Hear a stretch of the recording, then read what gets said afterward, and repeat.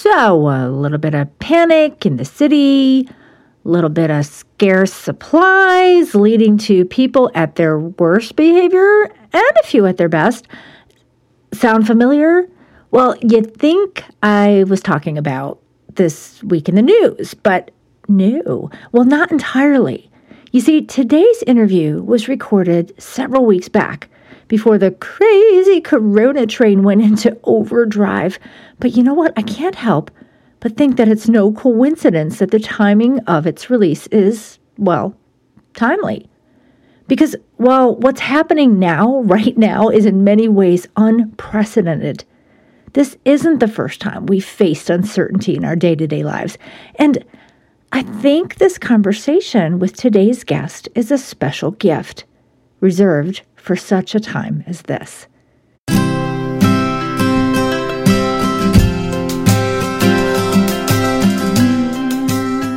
Well, Goshen Begora, very happy St. Patrick's Day to you. Well, in a few days anyway. And yeah, I know everybody's Irish on St. Patrick's Day. Yeah, but guess what? I really am. So, of course, that means I get to speak in a bad Irish brogue without penalty, but I'll stop.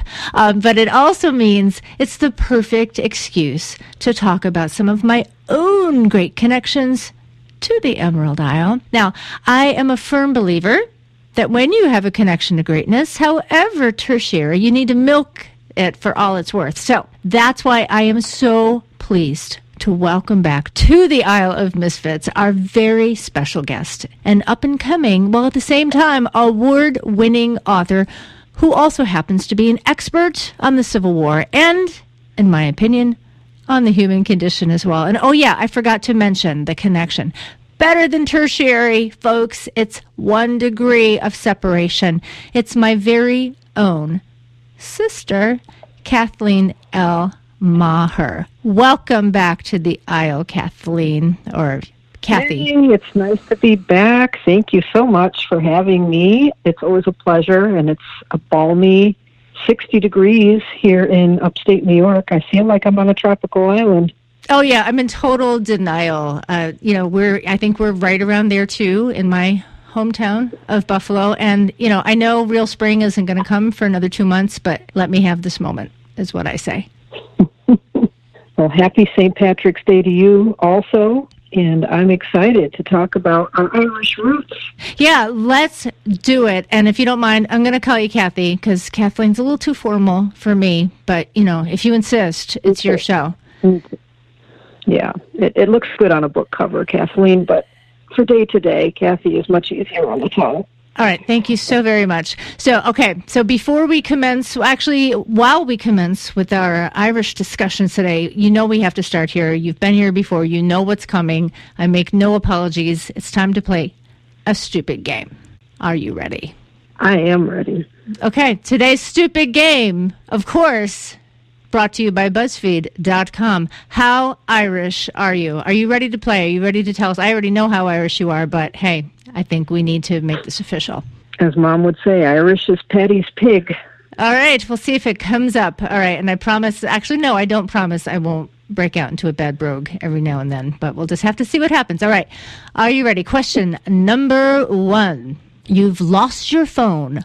What do you do? Multiple choice now. Do you look for it in the last place you left it? Do you pray to St. Anthony, or do you call it from another phone? No wrong answers. Well, maybe there are. I might have option D. All right. Oh, wait a minute. There is an option D. Resign yourself to a life off the grid. Oh, that's even better. Yeah, let's go with that one. Okay. All right. Got it. All right. Moving right along. You're in a corner shop. What do you purchase? Milk and cigarettes? A chicken fillet roll, a breakfast roll, or the newspaper? I don't know if anybody even reads the print newspaper anymore. I know. BuzzFeed should know better. But I think I'll choose that one because I need to, stand with my peeps in the publishing industry. Okay. All right. We'll see if that makes you Irish or not. All right. Then the next question. What do you call your parents? Mom and Dad, Mammy and Daddy, their first names, or Mom and Pop? What would a good Irish the Irish would be Ma and Da. Yeah, and it doesn't even come up. Yeah, see, BuzzFeed doesn't know. They know just nothing. Don't know. Yeah, I think Mom and Dad, that's maybe the closest, but that's more British, I believe. All right. A, I guess, random. Okay, Mom and Dad. All right. A tourist stops you in the street asking for directions. You don't know the answer. What do you do? Do you direct them to the tourist information office? Do you shrug and tell them, ask someone else? Tell them you'll walk with them for a bit to see if you can remember, or do you Google directions for them? I had no idea there was an Irish answer for this, but apparently there is. I think the walking a bit, I think that sounds Irish to me. It does sound rather neighborly. Okay, here we go. All right, cup of tea? Oh, yes. Berries, please. License would be great. Do you have Earl Grey? Or, no thanks, I don't like hot drinks. All right. So we got berries. We got berries, lions. I think I said license. Sorry. Berries, lions, Earl Grey, or no. No. Earl Grey is probably very British, but I like it. Okay. That's all right. This is your quiz. You do what you want. Okay. We're coming in for a landing here. Question. All right. Last question. Bono is the lead singer of U2, a musician and an activist, a famous Irishman, a pox. As in, is he all of the above? Yeah, there should be an E here, but sorry, Bono. You are loved. Yeah. So what do you think he is? An Irishman. Okay. He's an Irishman. Okay. Are you ready for your results? Yes. Okay. You got as Irish as Darby O'Gill and the Little People. So that assumes that we even know who they are. So apparently I'm not all that Irish. So it shows my own vetting of the Irish quizzes. And I managed to do the whole thing without really breaking into a brogue until right this very moment. So, all right. Well, you did a fine job. You've already got the mug, but, I'll send you another if for some reason you threw the last one out the window, which, I could understand at this point. So, fine job. Congratulations. I know that you're Irish, so you got nothing to prove. Thank you. I get to keep my Irish card. Yes, and you can keep the mug, or you can throw it out the window. Your choice. So, okay, now that 15 minutes later, let's talk about why you're really here. And actually, I want to go back to your formal name. Let's start there because I introduced you by your formal name, Kathleen L. Maher, as opposed to any other letter in the alphabet. So, I think it's a good place to start. Why? What's the deal with the L? Why the L? Well, that's a great question. It is Lee, and it's not the feminine spelling. It's not Leigh like Vivian Lee. It is Lee, which happens to be the surname of one of our ancestors, our great-great-grandfather, William Lee. Really? Wow, it's as if I didn't know that, and I just gave you a great segue to talk about more. Tell us more. So I kind of know about the connections here, but you're really the family historian. So let's talk about that. So you're saying we have a connection to General Lee. What? Come on. Well, no. Actually, one of our, I think it was Aunt Mimi or Mamie. What is it? Mamie, I think. She claimed we were related to Robert Lee, but I think, as her sister would say, you're putting on airs. So I don't think we're actually a legitimate relative of Robert E. Lee or that famous family. I see. But someone just really liked him. That's what you're saying? So I'm putting words in your mouth. This is how rumors get started. This is how myths get going. Yes. So, all right. Set me straight. Yeah. So, no, they were Scotch Irish. We're not the lace curtain Irish. We are the working Irish, the no Irish need apply Catholic Irish. But now we're the other kind because we converted to Protestantism. But our heart is still with our ancestors, and hats off for all they had to get through to get to the New World and overcome famines and arguably genocide because the British were pretty hard on the Irish, and some of their policies did lead to the potato famine. But anyway, I could go off on a bunny trail there. Or as the Irish call them, conies. A Coney Trail. Let's go off on a Coney Trail. All right, so tell me about this. Well, sure. The Irish have been maligned. They've been, the low man on the totem pole, so to speak. They were indentured servants. They were slaves. They were persecuted by the British. There was a time when, the wearing of the green was not legal, and, their national symbol, the Irish harp, and I had to look this up, the proper Gaelic pronunciation. Ready for it? Okay, I'm ready. Clare shock. The Clare sock, as in put on your socks? Okay. Like a shock, like an electric shock. Clare shock. The Clare shock. So that was actually, it was illegal, it was banned. And for a long time, there was no Irish harp. It came back into vogue in the 1800s. But so there's this history, this long, long, long history, almost like the Jewish people, of persecution, of being, having an overlord over them, and they couldn't even often own their own land. They would be tenant farmers in their own country for British lords. Okay, all right. And, here, all right, I promised I wouldn't interject, and here I am interjecting, because, everything that you're saying is history. You can look it up. It exists. You're not making this up, right? Snopes would check it out. And yet, why don't we hear about this? Oh, I think you hear about it around St. Patty's Day. I think, PBS always has a really good documentary of the Irish in America and their history. Okay. And, once they got here, it was the no Irish need apply if you were the wrong kind of Irish, if you were the Catholic kind that came over during the famine. And you were lucky to get an unskilled laboring job. And yet the Irish were the ones that built the bridges, built the railroads, built the infrastructure during, the industrial boom. They were the soldiers, they were the policemen, the servicemen, firefighters. Even to this day, you still see the Irish names. But here's the thing about history and human nature. Hurting people end up hurting other people. And the pendulum swings, and sometimes you get this backlash where the oppressed becomes the oppressor. And the reason I'm here today is to talk about the book that I'm releasing right around St. Patty's Day, and it's Irish history, American history, the infamous draft riots in New York City in 1863.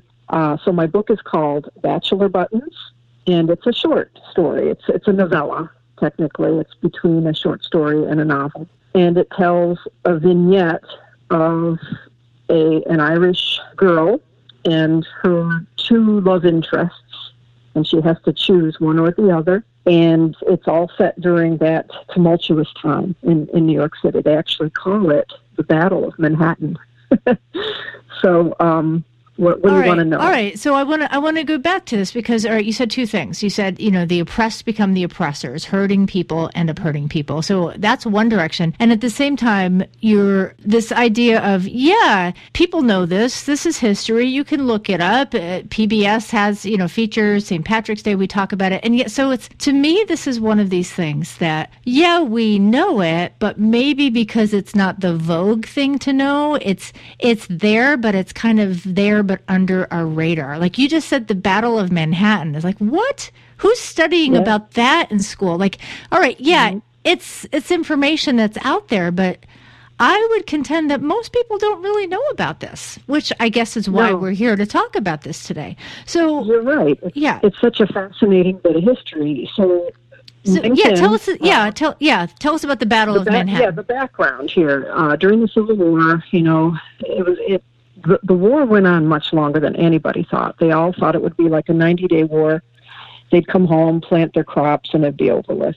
So what happened was Lincoln was running out of men, and he had to order a draft because the casualties were ridiculously high. It was, the Civil War was the first of modern warfare, and yet terribly lagging behind in the medical advances.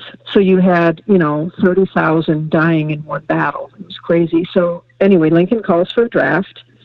And what happens is there's a backlash because if you were rich, you could buy your way out of the draft. You could pay a $300 commutation fee, and some poor person who couldn't afford it would end up serving in your place.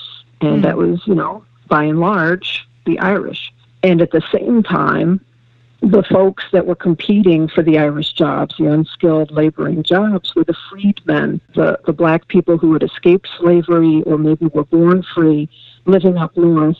They were not yet citizens because, the 13th and 14th Amendments hadn't been passed till after the war. So they were exempt from the draft. So what do you think was brewing? I think there was a lot of resentment brewing. Resentment against the Republicans, because a lot of these Irish were Democrats. They called them copperheads. They were against the war. And there was resentment. They weren't rich. They didn't have influence. And they were going to have to leave jobs that were so hard won and see, another people come in and take their jobs. And when they came back from the war, if they came back from the war, they may not have a job to support their family. So a lot of these Irish went to the draft stations, the draft offices, and protested. So the protests started to turn violent. And unfortunately, there were some really horrible things that happened, atrocities. They burned down an orphanage that served black children. They lynched black men in the streets. Through bricks, through windows, shop windows of both the business district and black neighborhoods. Really ugly history. And here's what's so fascinating. You had some Irish doing these horrible atrocities, but you had other Irish that were the soldiers, the firemen, the police coming in to stop the rioting. So there's that. It's ironic. Okay. Right. So this is like the dichotomy of humanity, right? Like we're capable of the worst things, we're capable of the best things. You just mentioned redemption. So let's pick up this story here with this redemption, because I know that's what this story that you wrote called Bachelor Buttons is all about. So without giving it all away, because you want people to read it, what's the backdrop here? You have some Irish that are up in arms over these this draft decree, feeling powerless and taking matters into their own hands. And then, oh, by the way, as long as we're throwing bricks through windows, let's grab and loot in the name of oppression. And, well, that good thing that kind of stuff doesn't happen anymore, right? So I'm glad we've learned from history. But I digress. Yeah. All right. So sorry. Yeah, we've continue. Become very civilized. Yeah. And then you had Irish that not only did their civil duty, but did their neighborly duty. There were neighborhoods where these rioters came in, and the Irish in those neighborhoods said, no, you're not going to do that here. You're not going to pick on our black neighbors. You're not going to destroy the businesses that have served us. And they would rally and chase the rioters away. So as you so perfectly said, there were good and bad, and it wasn't just because they were oppressed. It was what was in their heart. It was what what Abraham Lincoln would call the better angels of their nature dictated their behavior to rise up and to defend, justice and right. Their neighbors. Yeah. So okay. So in that, I mean, I think this is a good time to pause again and reflect on, our tendency to say, well, there's those people, there's those bad people over there, and there's these good people over here. And of course, I'm on the side of the good people, right? That's what we all, that's how we kind of categorize, there's two kinds of people in this world. And yet, this whole better angels reference of Lincoln is the truth. Really, is it's not them and us. Good, that the good and the bad is well within each person, right? I think it was Solzhenitsyn who said, that line runs through every heart. Isn't that the central message of the gospel? We have to choose to allow the redemptive work of Jesus Christ to come and be the captain or the umpire over our decisions. We have to choose to yield redeemed nature once we accept the Lordship of Jesus Christ. And I know you have audience members that say, give me a break. Even if you take Jesus out of the equation, you still have to wrestle with good and evil and the fact that we're all capable of both. And where does that come from? What do we do with it? Well, I believe that Jesus' answer is the answer. We have to be redeemed from that wicked nature so that God's light can shine through us and overcome that darkness. Right. Right. So you've got this as a backdrop for the story, humanity making choices, some appealing to the darkness within us and some appealing, again, to these better angels. And so let's go a little deeper into the story. Your heroine. So what's going on with her? In the story, Rose Meehan, she's just, a young Irish lass in the tenements of Manhattan, the Lower East Side, and her father is away often. He's a longshoreman, and the mother has passed away. And so Rose and her sister are trying to help raise their baby brother. And they're right at marrying age, and Rose has 2 eligible young men interested in her. And she has to decide which she's going to allow to court her. So she proposes a very unusual contest to help her decide. And what's fun about this, and I know you already know this, Nancy, is this is all based on our actual great-great-grandmother and great-great-grandfather's courtship. Which is, a wonderful element to the story. So, you're not making this stuff up. I mean, perhaps a little artistic license, but this is based on real events and real people. Well, and this is what's so fun about the Irish. They can be in the most god-awful circumstances, and they keep their sense of humor. They keep, their zest for life. And I know it's not just the Irish, but it's it's fun because, that is our heritage. And they just have this wonderful resilience and pluck. And this is Rose. Rose is a fun-loving young lady, and she has, she approaches life with kind of childlike naivety, and she is maybe just a little bit set in what she's used to, her upbringing. And that doesn't sound very Irish at all, actually. Yeah, I think you've really veered. Yeah, stubbornness? No, that doesn't ring familiar at all. Well, aren't we all? I mean, we all have our little ghettos that we come from, intellectually speaking and socially speaking. And so you're saying that's a human trait? It's not just the Irish? Okay, well, that makes me feel better.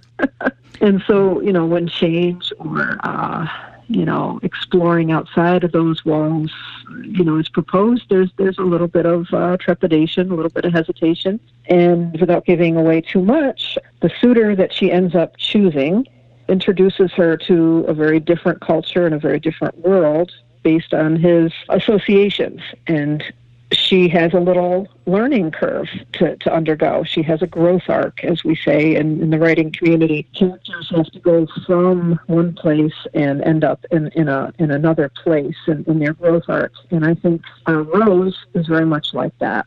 She has her eyes open. I don't want to use that popular term woke, because I think woke is not fully awakened to all the truth, but you could say she is woke. So Rose was woke before there was woke, is what you're really saying. She was pre-woke. Yes. Yep.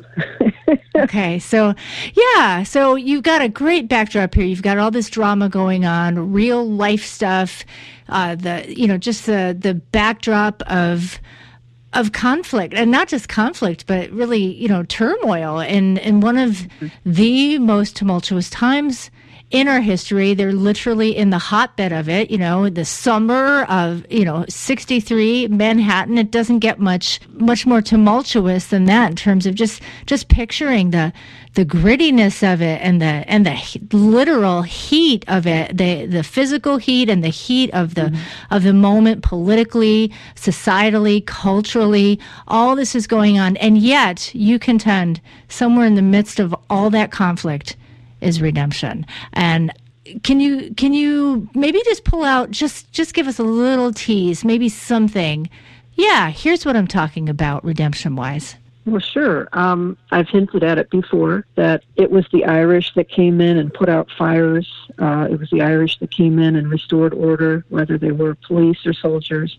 But it was also often Irish neighbors that would rush in and drive away the mobs before the police could even get there, and save neighbors, save businesses, save communities from looting and violence and damage and destruction. And I think we're going to see some of that play out with my fictitious characters that were based on real-life characters. And we're going to see how that looked, in real life, and not just a dry, dusty history book. How people would come to the aid of one another. Even though they had such vast cultural differences, they could find common bonds and common interests. And, I think there's, it brings to mind, actually, and I don't think he's an Irishman, but he's popular these days. So Mr. Rogers is one of the famous things that you see this meme going around, especially during crises, right? When something big happens, that, he said, my mother always told me, look for the helpers, right? Even so in the midst of all of, whatever's going on, a tragedy, the way we can stay sane, the way we can have hope. And obviously he's talking to children, but it applies to adults too. You look for the helpers. So even in a mob scene, even, in the midst of riots, even in the midst of the same population where some people are doing terrible things, you're going to find those helpers. You're going to find those people. It's a matter of keeping your eyes open. And it also, I think, requires us to be a little more responsible in our thinking, maybe rise above our tendency to be lazy in categorizing people, right? I mean, that's the whole, we haven't even gone here yet, but maybe we should go here for a second. We throw this term racism around a lot, right? And I'm not trying to minimize. I'm not trying to say it doesn't exist. What I do want to say, though, is I think there's a term we don't talk about as much, at least I don't hear it as much, that's an umbrella even over racism, and that word is prejudice. Because, racism, that's treating people unfairly according to their race. But prejudice is any unfair judgment we make about anyone that we don't know. So, sure. I don't know. That's a really important distinction. And I also want to make the distinction of people who just don't know better. And I know, right. I can hear the screams, that's no excuse. And no, you're right, it's no excuse. Even, if the cop pulls you over and you say, I didn't know that was a law. Well, ignorance is no excuse. You broke the law. Okay, we've established that. But there can be intentional ugliness and there can be unintentional ugliness. And when I read scripture, I see God say, many lashes to the one who does wrong, who knew they were doing wrong, and fewer lashes to the ones who did something wrong but didn't necessarily mean it. So there's a little flexibility there. I'm just saying there might be a little grace for people whose ignorance and lack of exposure to something. Sure, yeah. And I get that. You're absolutely right. And I think I'm glad you make that distinction because ignorance is one thing, hate is another thing, right? And that can apply equally whether we're talking about racism or that general term of prejudice. And, again, my point in bringing this up is, some of the great authors of years gone by have addressed this, like, Jane Austen, Pride and Prejudice, and that wasn't about race at all. It was about class and culture and privilege. Right. Yeah.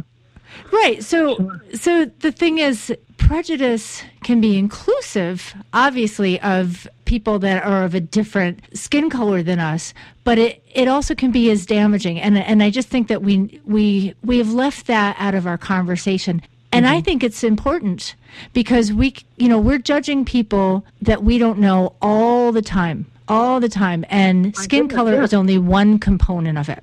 not only are we all going to be perpetrators of this because we're human, we're all also going to be victims of prejudice. And it's what we do in that moment to choose to cry victim and to choose to justify our sin nature in retaliation. Or are we going to say, you know what? I've been given grace. I need to extend grace.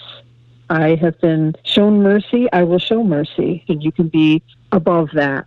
And you don't have to be someone that's keeping score. There's so many different facets and angles of prejudice or discrimination or favoritism or nepotism. You could just be chasing your tail all day long looking for justice. I think we just have to be justice. We have to determine that we're going to choose. What is that scripture I love? I think it's in Micah.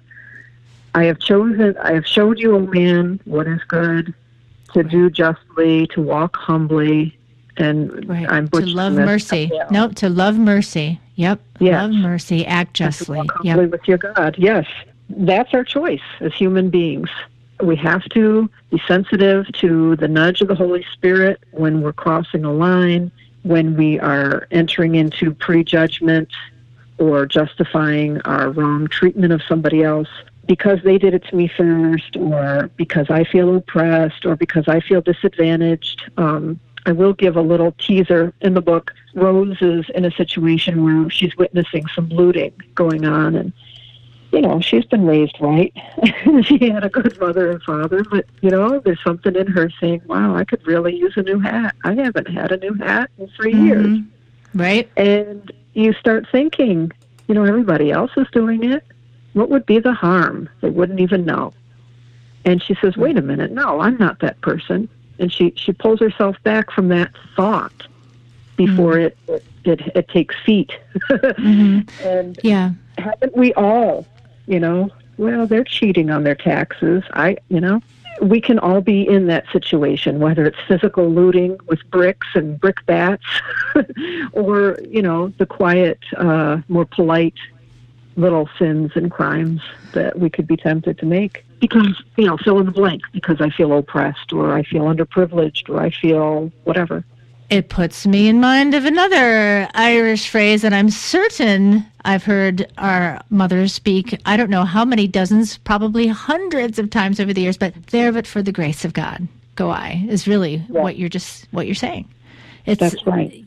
We're all capable. Yeah. So she remembered who she was. I think that's an excellent point, because in that one story, all of us, as you said, are confronted with that. And it's easy to say, well, I would never, especially in light of history. We look at history sometimes through this lens of, those foolish people. I would never do what they did because I'm so enlightened by virtue of the fact that I live, in these modern times, as if somehow modernity and technology has made us superior. And we actually believe that. And I think sometimes we need to be reminded that, no, we're capable even within ourselves. We're all tempted. Nothing new under the sun. And sin is still sin. We still have to deal with our sin nature. Right. And sometimes we are the victim, but sometimes we are the oppressor. And we can be both, even at the same time. And that's something that's uncomfortable to grapple with. And this big, long rabbit/coney trail that we've been on, I think, I want to circle back because to me, this is the arc that you're talking about. That you're a character based on our great-grandmother. Was it great or great-great-grandmother? Based on Catherine, this was her arc because, we all have that story, but this is her story that you're telling. And I think it's a story worth hearing and worth considering. Well, I'd like to think so. I think it's still so much in the hearts and minds and consciences of who we are as Americans and as human beings. There are just some things we've tried in so many ways to overcome. And it really does come down to each individual yielding to the right influence or the wrong. Right, and we all have that choice to make. I love the story. You actually released this book a while back, but this is a re-release, if I'm understanding correctly, with a new cover and maybe some new material. So let's talk about that. When It's available for pre-order right now, and it releases, well, depending on when this podcast airs, it releases March 15th, so possibly today, if that's the day you're hearing this. So it will be just in time for St. Patty's Day. That's right, just before St. Patty's Day. And what a coincidence. And it's going to be at that 99-cent price for the first month, and then I believe it's going to go back up to $1.99. So grab it while it's still, pretty cheap. And And although I'd say $1.99 is still pretty cheap, but if you want it insanely cheap, yes. I mean, 99 cents, you can't even buy a newspaper for that anymore. So, but I'm just saying, get it. You won't regret it. Ooh, I rhymed. So with that, with the launch, I'm doing a contest. It's a Rafflecopter. I'm actually in with another author on this. She writes beautiful stories of historical nature, and she and I both are launching a book in March, and so we're doing a Rafflecopter. The top prize is $50 for an Amazon gift card. Okay. There's a second prize of a $25 Amazon gift card, and some other things. It just keeps getting better, people. And Irish goodie basket. So look in the blog for the links for that and enter. All right. I'll have all the links. Yeah, so you got the $50 gift certificate. You say you have some Irish goodies in there. So I mean, incentive upon incentive upon incentive. But the best incentive truly is the story itself. Whether you love history, and by the way, yeah, there is a romance in there for you romance people. But over all of that, arcing over all that is some beautiful writing. I will say it. You have this gift of word pictures, and you don't just tell a story. You paint a story, you paint a backdrop, and you really understand the human condition, as I referenced earlier in your introduction. So, well worth it. Like, it's a bargain. It's a steal. It's actually it's scandalous at this price to get such a beautifully crafted story. Thank you. Thank you so much for having me today. And it's just been so much fun talking about these things. And I just really appreciate the Isle of Misfits. So if y'all want your own chance to win your own free copy of Bachelor Buttons, subscribe to Isle of Misfits, and we're going to do a random drawing of one name so you can download that to your Kindle. Ooh, yay. I love randomness. So one more reason. So yes, and share this podcast for people that love history and just even a random conversation between sisters. That really wasn't so random. At least your part wasn't. So thanks for putting up with me for another recorded conversation. Kathleen L. Maher, who has allowed me to call her Kathy. And I know we're going to have you back because I know you're going to keep writing great stuff. And even if you don't, we can just talk about things because you're much smarter than me and I need to learn. You've kissed the Blarney Stone. Thank you. Thank you so much for having me. No, thank you. So aside from being a gifted author and brilliant historian, that Kathleen L. Maher's a generous sort. Oh, yes, she is, because she's doing so many giveaways. It's hard to list them off here. So here's what we're going to do. I'm just going to send you straight to the Isle of Misfits, that's ISLE of Misfits.com, where you can find the show notes with all the info and all the links and set yourself up for a fabulous prize. And like I said, 99 cents for this kind of writing is a prize in and of itself. Seriously. So either way, it's a win for you. Oh, and by the way, you can follow her on Facebook. Just look her up at Kathleen L. Maher, author, and you can find out all that's going on in her literary world. Very worth the follow. And hey, I said this at the beginning. We are in uncertain times, and it's true. But one thing is certain. There's still a whole lot of beauty and truth out there, and lots of opportunities to love your fellow misfit. Maybe now more than ever. So, own that beautiful awkward of yours, because someone out there needs what you have more than you know.